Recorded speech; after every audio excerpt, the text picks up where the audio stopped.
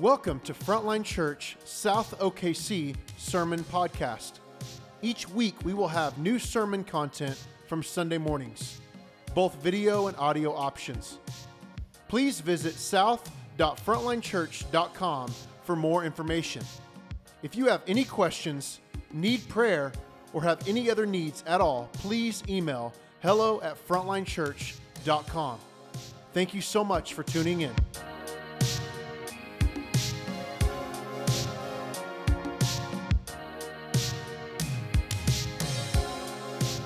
The scripture for today's sermon comes from 1 Corinthians 6:12 through 20. The word of God speaks to us. All things are lawful for me, but not all things are helpful. All things are lawful for me, but I will not be dominated by anything. Food is meant for the stomach, and the stomach for food, and God will destroy both one and the other. The body is not meant for sexual immorality, but for the Lord, and the Lord for the body. And God raised the Lord and will also raise us up by his power. Do you not know that your bodies are members of Christ? Shall I then take the members of Christ and make them members of a prostitute? Never. Or do you not know that he who is joined to a prostitute becomes one body with her? For as it is written, the two will become one flesh. But he who is joined to the Lord becomes one spirit with him. Flee from sexual immorality. Every other sin a person commits is outside the body, but the sexually immoral person sins against his own body. Or do you not know that your body is a temple of the Holy Spirit within you, whom you have from God? You are not your own, for you were bought with a price. So glorify God in your body. This is God's word to us. Amen. Thank you. Hey guys, good morning. How are we doing? Yeah, you can grab a seat, and I'm really thankful to be here today. If we haven't met yet, my name is Josh Curry. I'm one of the pastors at Frontline. I'm the lead pastor of our downtown congregation, and normally when I get to be here at Frontline South, which is always super fun for me, normally I just bring love and greetings from our congregations throughout the Metro and Shawnee. But this is really fun because 2 weeks ago, my wife and I got to spend 10 days in India, in the city of Mumbai, with our church plant there. We planted a church that's called Cornerstone Mumbai, and we sent Sujith and Cheryl Jacob from Frontline Downtown. Sujith was called by God to be the lead pastor, but we also sent a family from Frontline South, the Josephs. And it was really funny because our church is big and it's spread out, and I got to meet them a few times when they lived here, but we never got to break bread together. And so it just took them moving to the subcontinent of India for me to get to have a meal with them. And it was so fun. We went to their house. They've got a beautiful little apartment in the city of Mumbai, and they cooked this amazing dinner, and we just got to spend a couple of hours talking and praying, and you guys would be so proud of them, man. They are growing like crazy. They're doing a great job as parents. They're taking care of each other. They have unbelievable favor with Hindus all over their apartment complex. Their apartment complex is bigger than entire parts of our city, and they know their neighbors, and they're sharing the gospel, and they're being faithful. And so I bring love and greetings. I bring love and greetings from Cornerstone Mumbai. It's going great. They've got about 40 adults that are worshiping Jesus on Sundays. So don't forget about them. Keep praying for them, and thank you guys for being so generous with your time, with your talent, with your treasure, and with your relationships. Thanks for sending them there. It really matters. Okay, now, as you saw from our reading, this is just a super easy text for us to dive into. I don't know why Andrew only invites me to be here with texts like this. It's like he doesn't want me to have any friends at Frontline South. So we need the Holy Spirit to help us. If you've got a Bible, you can go ahead and flip to 1 Corinthians chapter 6, and I'm going to pray for you, And I would be really grateful if you would pray for me as we open this text up. Heavenly Father, I thank you so much for your faithfulness to pursue all of our lives. And Lord, the places where I feel the pull to build barriers, fences to keep the rule of Jesus out of portions of my life, I thank you that you're so faithful to keep pointing to those places. So Lord, I pray that today would be a day as we open your word that you would shape us and form us.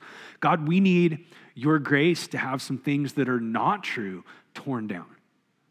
And we need your grace to have what's true and lasting and beautiful built up.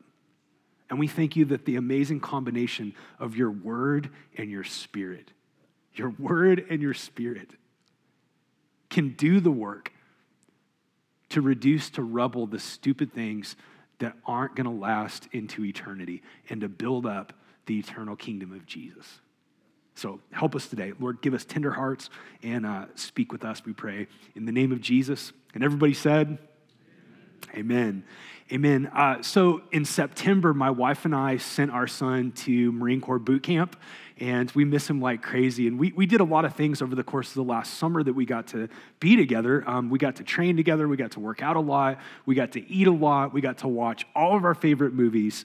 And one of the movies that I wanted to watch again with my son before he shipped was Godfather 1 and then Godfather 2.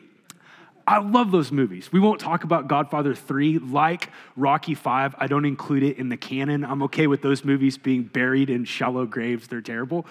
But Godfather 1 and 2 is amazing. I love that movie. I love the cinematography. I love the acting. I love the writing. But the thing I really love about that movie is it's a fascinating picture of the way that man-centered religion always likes to build portions of our lives that are off limits to the rule of Jesus. If you watch that movie, here's what's fascinating. The entirety of their family, this mafia family, is built around the rhythms of the church. They get baptized in the church, and they get buried in the church, and they get married in the church, and they have rhythms of engaging the church calendar. They show up for mass frequently. And in the midst of that part of their life that's religious, they then walk out of the building and they straight up kill fools, commit murder and adultery and all kinds of violence in the midst of the world. And I think that I love that movie because my experience as being a pastor in the Bible Belt, though less extreme than that, kind of looks like that. It looks like the human propensity to settle for a form of godliness that denies the power of God. Man-centered religion is masterful. It's masterful at adding Jesus and what we think might be the benefits he brings into our lives to one or two portions of our lives while keeping the rest of our lives off limits. And what I want to say today is that the entirety of the Bible is not about man-centered religion. It's not about a religion where we can control God, where we can manipulate God, where we can use God. The Bible is the proclamation of God's kingdom breaking into human history through his Son, Jesus Christ. And what we find about the kingdom of God is that it's not something that can be labeled as a Sunday morning only activity. The kingdom of God is about your mind and your body. It's about your spirit and your flesh. It's about your job and your community. It's about your relationships with friends. It's about how you engage your sexuality. It's about all of life, and in fact, all of the universe belonging to Jesus Christ, who was raised from the dead, who points at all things and declares, that's mine. That's mine. And so today, as we dive into this text, what we're going to find is, like us, the Corinthians are really good at compartmentalized spirituality. They're good at saying, hey, I want Jesus for my spirit, but I don't want Jesus for my body. And like us, they need the Spirit of God to bring the kingdom of God, which is not, it's not the nitpicking intrusion of a perfectionistic father into your life, but it's the very grace and power of God to change everything. We need the kingdom of God to invade all of our life, all 168 hours of our week. And that includes all things and our sexuality. So take your Bible, we're going to dive in. There's 3 things that are happening at Corinth in their relationship to their bodies and sex. They have a misunderstanding of grace, and their misunderstanding of grace coupled with a Hellenistic view of their body, and I'll unpack what that means in a few minutes, but their misunderstanding of grace and their misunderstanding of the body and what the body is for leads to a profound misunderstanding of what sex actually is. And so we're going to walk through this text together. Number 1, they misunderstood grace. They misunderstood grace. Now, one of the things you got to understand in our passage today is that Paul is quoting back to the Corinthians some of their favorite slogans. If you've ever been to a Christian bookstore, you've seen slogans on coffee mugs. You've seen slogans on t-shirts. And the Corinthians, like us, have some favorite slogans. And what Paul's going to do is quote their slogans back to them, and then he's going to unpack how they've misunderstood Jesus and his kingdom. So here's what Paul says, quoting the Corinthian slogan, "All things are lawful for me." They love claiming that. But Paul adds, "Not all things are helpful. All things are lawful for me, but I will not be dominated by anything." Okay, their slogan, "All things are lawful for me," understands 50% of what God's grace does, but it doesn't understand the other 50%.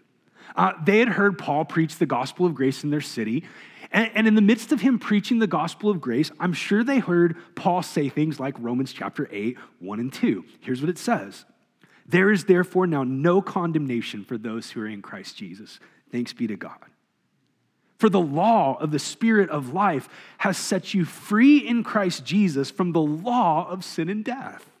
That's amazingly good news. We've been set free from the law of sin and death. But what had happened in the Corinthians' minds is they stopped there thinking, hey, all things are now lawful for me. We're set free from the law of sin and death, but they don't understand the kind of freedom that God's given them and what to do with their freedom. And Paul is going to quote their slogan back to them, and he's going to remind them in his answer to their slogan that the grace of God doesn't just set us free from, but it also sets us free to something, Look at verse 12 again. He says, "All things are lawful for me, but not all things are helpful." All things are lawful, but not all things are helpful. And the way that he's using the term helpful is not like personally helpful for our own self-actualization. He's talking about the context of relationship. All things may be lawful, but not all things are going to build up people in the gospel of Jesus Christ. And what had happened for the Corinthians is they had literally reduced temple prostitutes, which were all over their city. Multiple different temples in the city of Corinth worshiped their pagan gods through ritualistic prostitution. And Corinthian Christians were having sex with prostitutes, and as they had sex with prostitutes, listen, they were dehumanizing those prostitutes.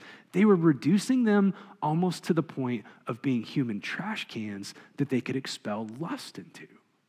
And what Paul is saying is, hey guys, you don't understand grace. Like, you want to claim all things are lawful, but you're not understanding that the grace of God is not freedom to use people, to objectify people, to devour people. The grace of God is freedom to love people. The pagan prostitutes in your city are immortal image bearers of the Most High God that Jesus died on a cross for. And when you have a transaction with them that reduces them to simple pieces of flesh, you don't understand that the grace of God is power to bless, not destroy. It's power to love, not devour. It's power to see people rightly as they really are, as valuable to the living God, as immortal image bearers of the Most High, not as objects for us to use and discard. This is what Paul's getting at in Galatians chapter 5. Think about what he says. "For you were called to freedom." Praise be to God for freedom. We have freedom in Jesus. But then he says, only don't use your freedom as an opportunity for the flesh, but through love, serve one another. For the whole law is fulfilled in one word: you shall love your neighbor as yourself. Hey, friends, the grace of God is not the freedom of God to do whatever we want to do relationally. The grace of God in a husband's life is not freedom to be selfish and entitled. It's freedom to love our wives. The grace of God is not freedom to treat our kids however we want to treat our kids. It's the freedom of God to disciple, to nurture, to discipline, and to train them up in the fear and love of God. So they misunderstood. They misunderstood that grace doesn't set us free to relate to people however we want. Grace sets us free to love each other. In addition, they misunderstood the grace of God as it relates to what we're free from. Look at verse 12 again. He says, all things are lawful for me, but I will not be dominated or mastered by anything. What Paul is saying is that the grace of God is the freedom of God from the law of sin and death. It's not the freedom of God to then become slaves to our appetites and our desires. The grace of God doesn't set us free to become people living in bondage, but the grace of God sets us free to love and obey Jesus. Look down at verse 19 and 20. Paul writes, do you not know that your body is a temple of the Holy Spirit within you, whom you have from God? You are not your own. You were bought with a price, so glorify God in your body.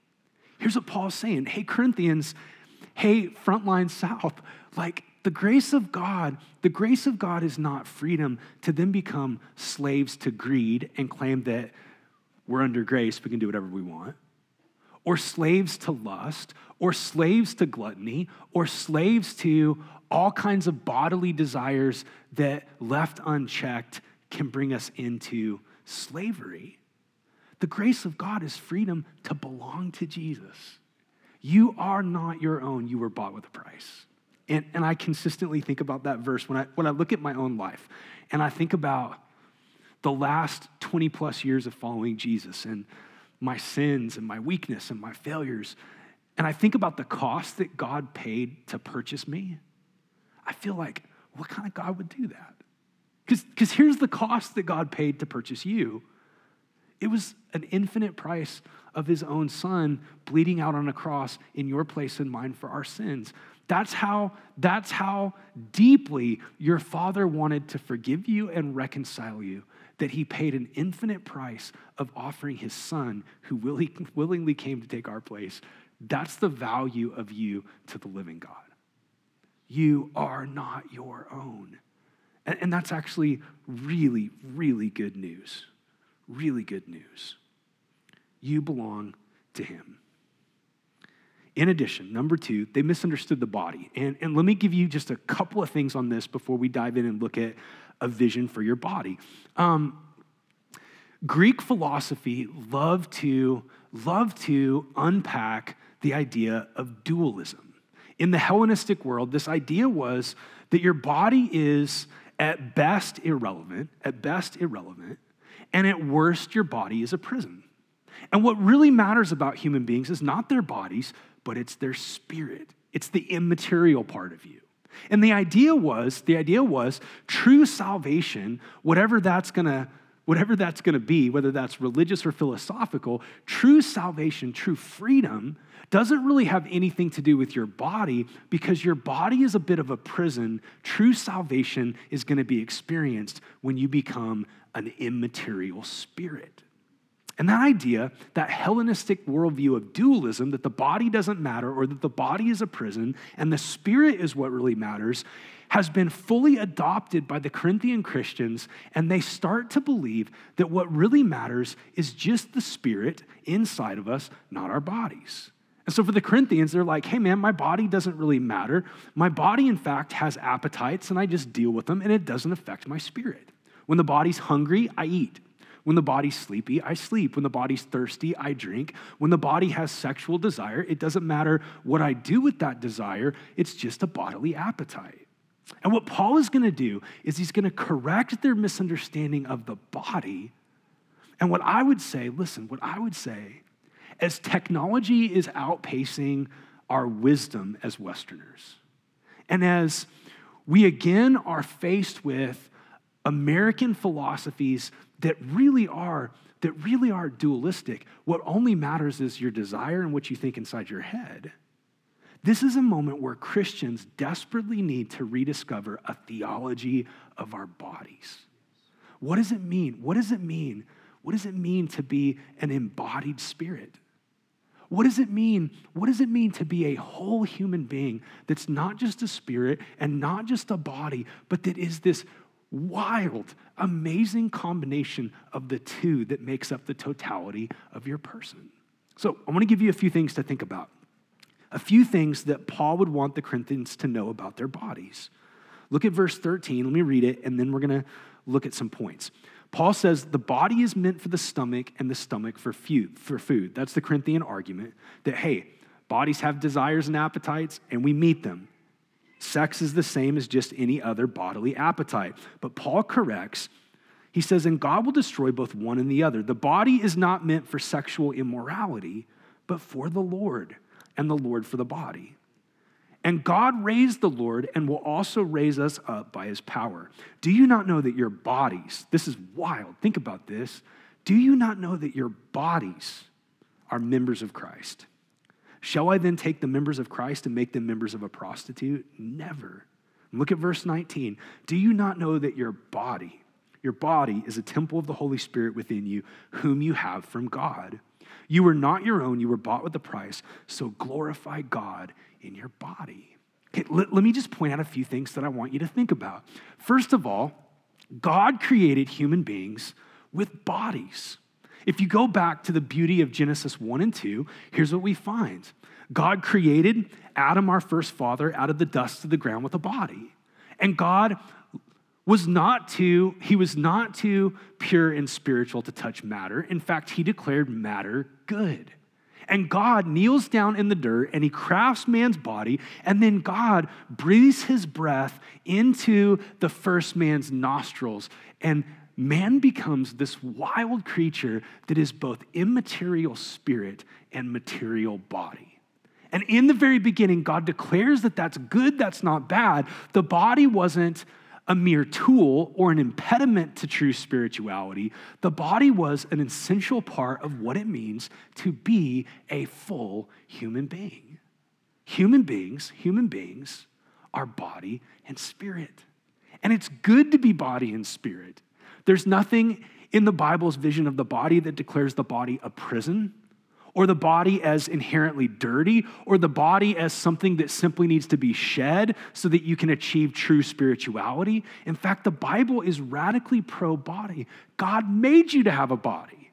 And what we find is that when man and woman fell into sin, both their spirit and their body was corrupted by sin. And therefore, in the fullness of time, when Jesus shows up, he doesn't just redeem our spirits, but he redeems our bodies.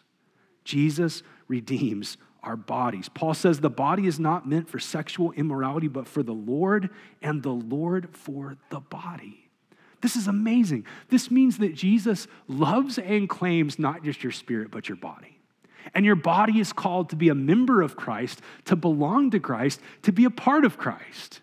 When Jesus died on the cross and when Jesus rose from the dead, he wasn't just claiming the part of you that you can't see. He was claiming the part of you that you can see. Both together. The first question of the Heidelberg Catechism, which is simply a process of getting to know God's word. It's asking questions and giving answers, is this: what is your only comfort in life and in death? Answer: that I am not my own, but belong, body and soul, in life and in death, to my faithful Savior, Jesus Christ. Jesus loves your body. He cares for your body. Your body is important to him. And your body is so valuable to God that, number 3, the body is filled with the Holy Spirit. Paul says, do you not know that your body is a temple of the Holy Spirit within you, whom you have from God? Paul's already said that the Corinthian church is corporately the temple of God. But now he's saying something really amazing. He's saying not only are we corporately the temple of God as God fills the church together, but individually, you are God's temple. Your body is sacred space if you're a follower of Jesus because the Spirit of God lives inside of you. He's with you all the time.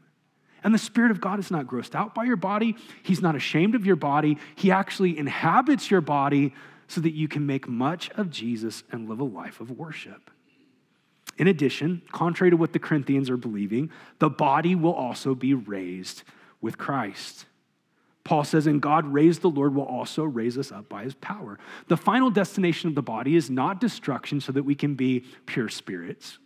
The final destination of your body is that it will be raised from the dead, made imperishable, glorified, so that you can live for all eternity in the new heavens and the new earth as a glorified Christian who is both body and soul. This is amazing. Like, our bodies on this side of heaven, they fail us, they break, they wear out, they get sick, they die. But the message of the resurrection of Jesus is that the final destination for your body is not to simply decay and cease to exist, but God will, by his power, in the same way he resurrected his son Jesus, on the great day when Christ returns, he will resurrect you.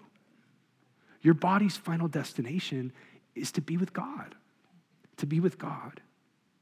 And in addition, the body, therefore, is essential for a life of worship in obedience. Paul says you were bought with a price, so glorify God with your body. The Corinthians have it all wrong. You can't glorify God just with your spirit. In fact, if you think you can glorify God just with your spirit, you'll use your body as an instrument of unrighteousness. And what God wants is for our bodies to be offered to God as a living sacrifice, as an instrument of worship and mission. That we would use our voices to build up, that we would use our hands to care for each other, that we would provide protection and strength to those around us, that we would use our bodies to honor and love Jesus and to take care of one another.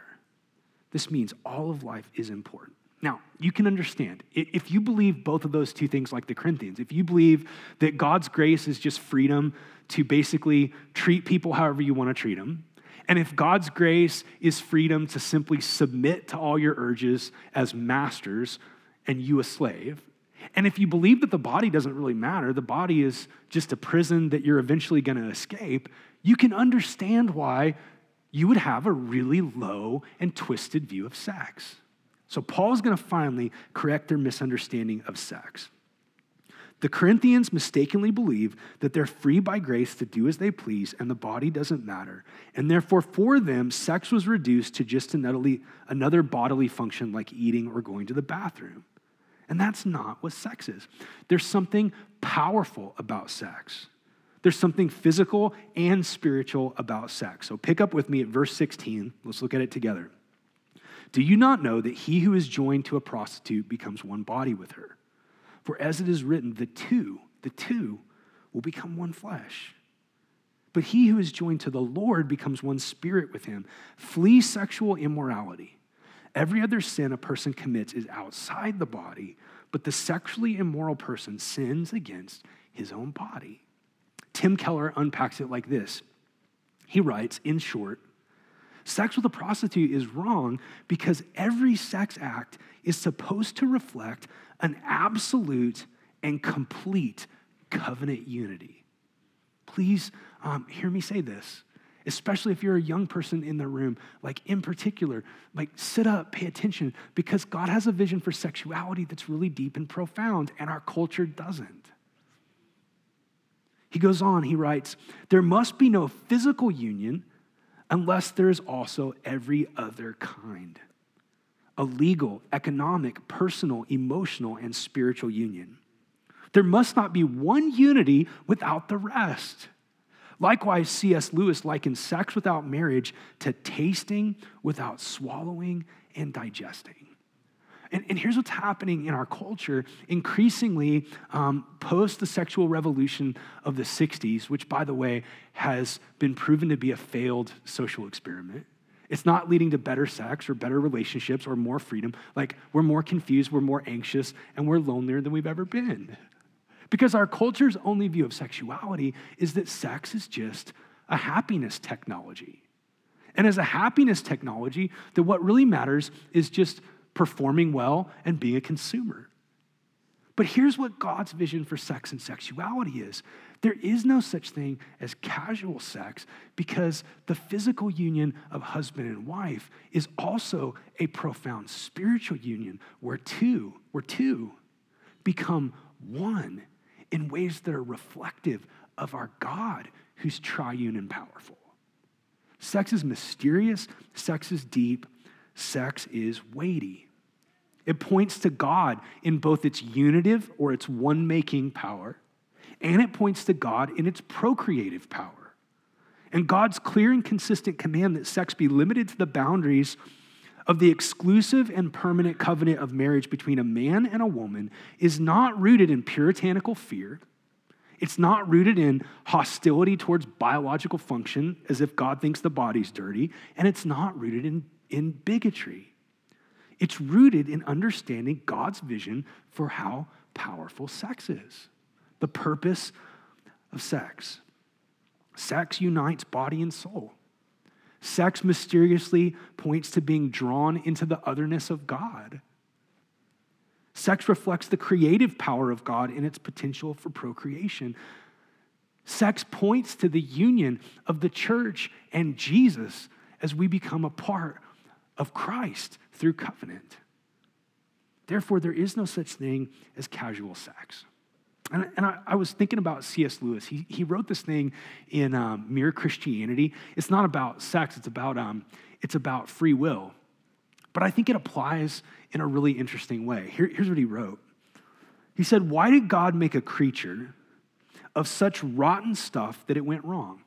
Like, don't we sometimes wonder, like, with fists raised to heaven, why did you even make human beings if we would go this astray? If we would do these things to each other? Lewis goes on to say this: the better stuff a creature is made of, the cleverer and stronger and freer it is. Then the better it will be if it goes right, but also the worse it'll be if it goes wrong. A cow cannot be very good or very bad.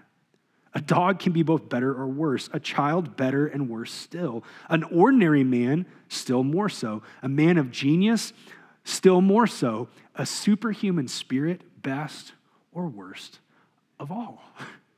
Okay, listen, I think this applies also to the gifts of God. Like little smaller gifts that God's given us, if they go wrong, they can do damage, but it might not be catastrophic.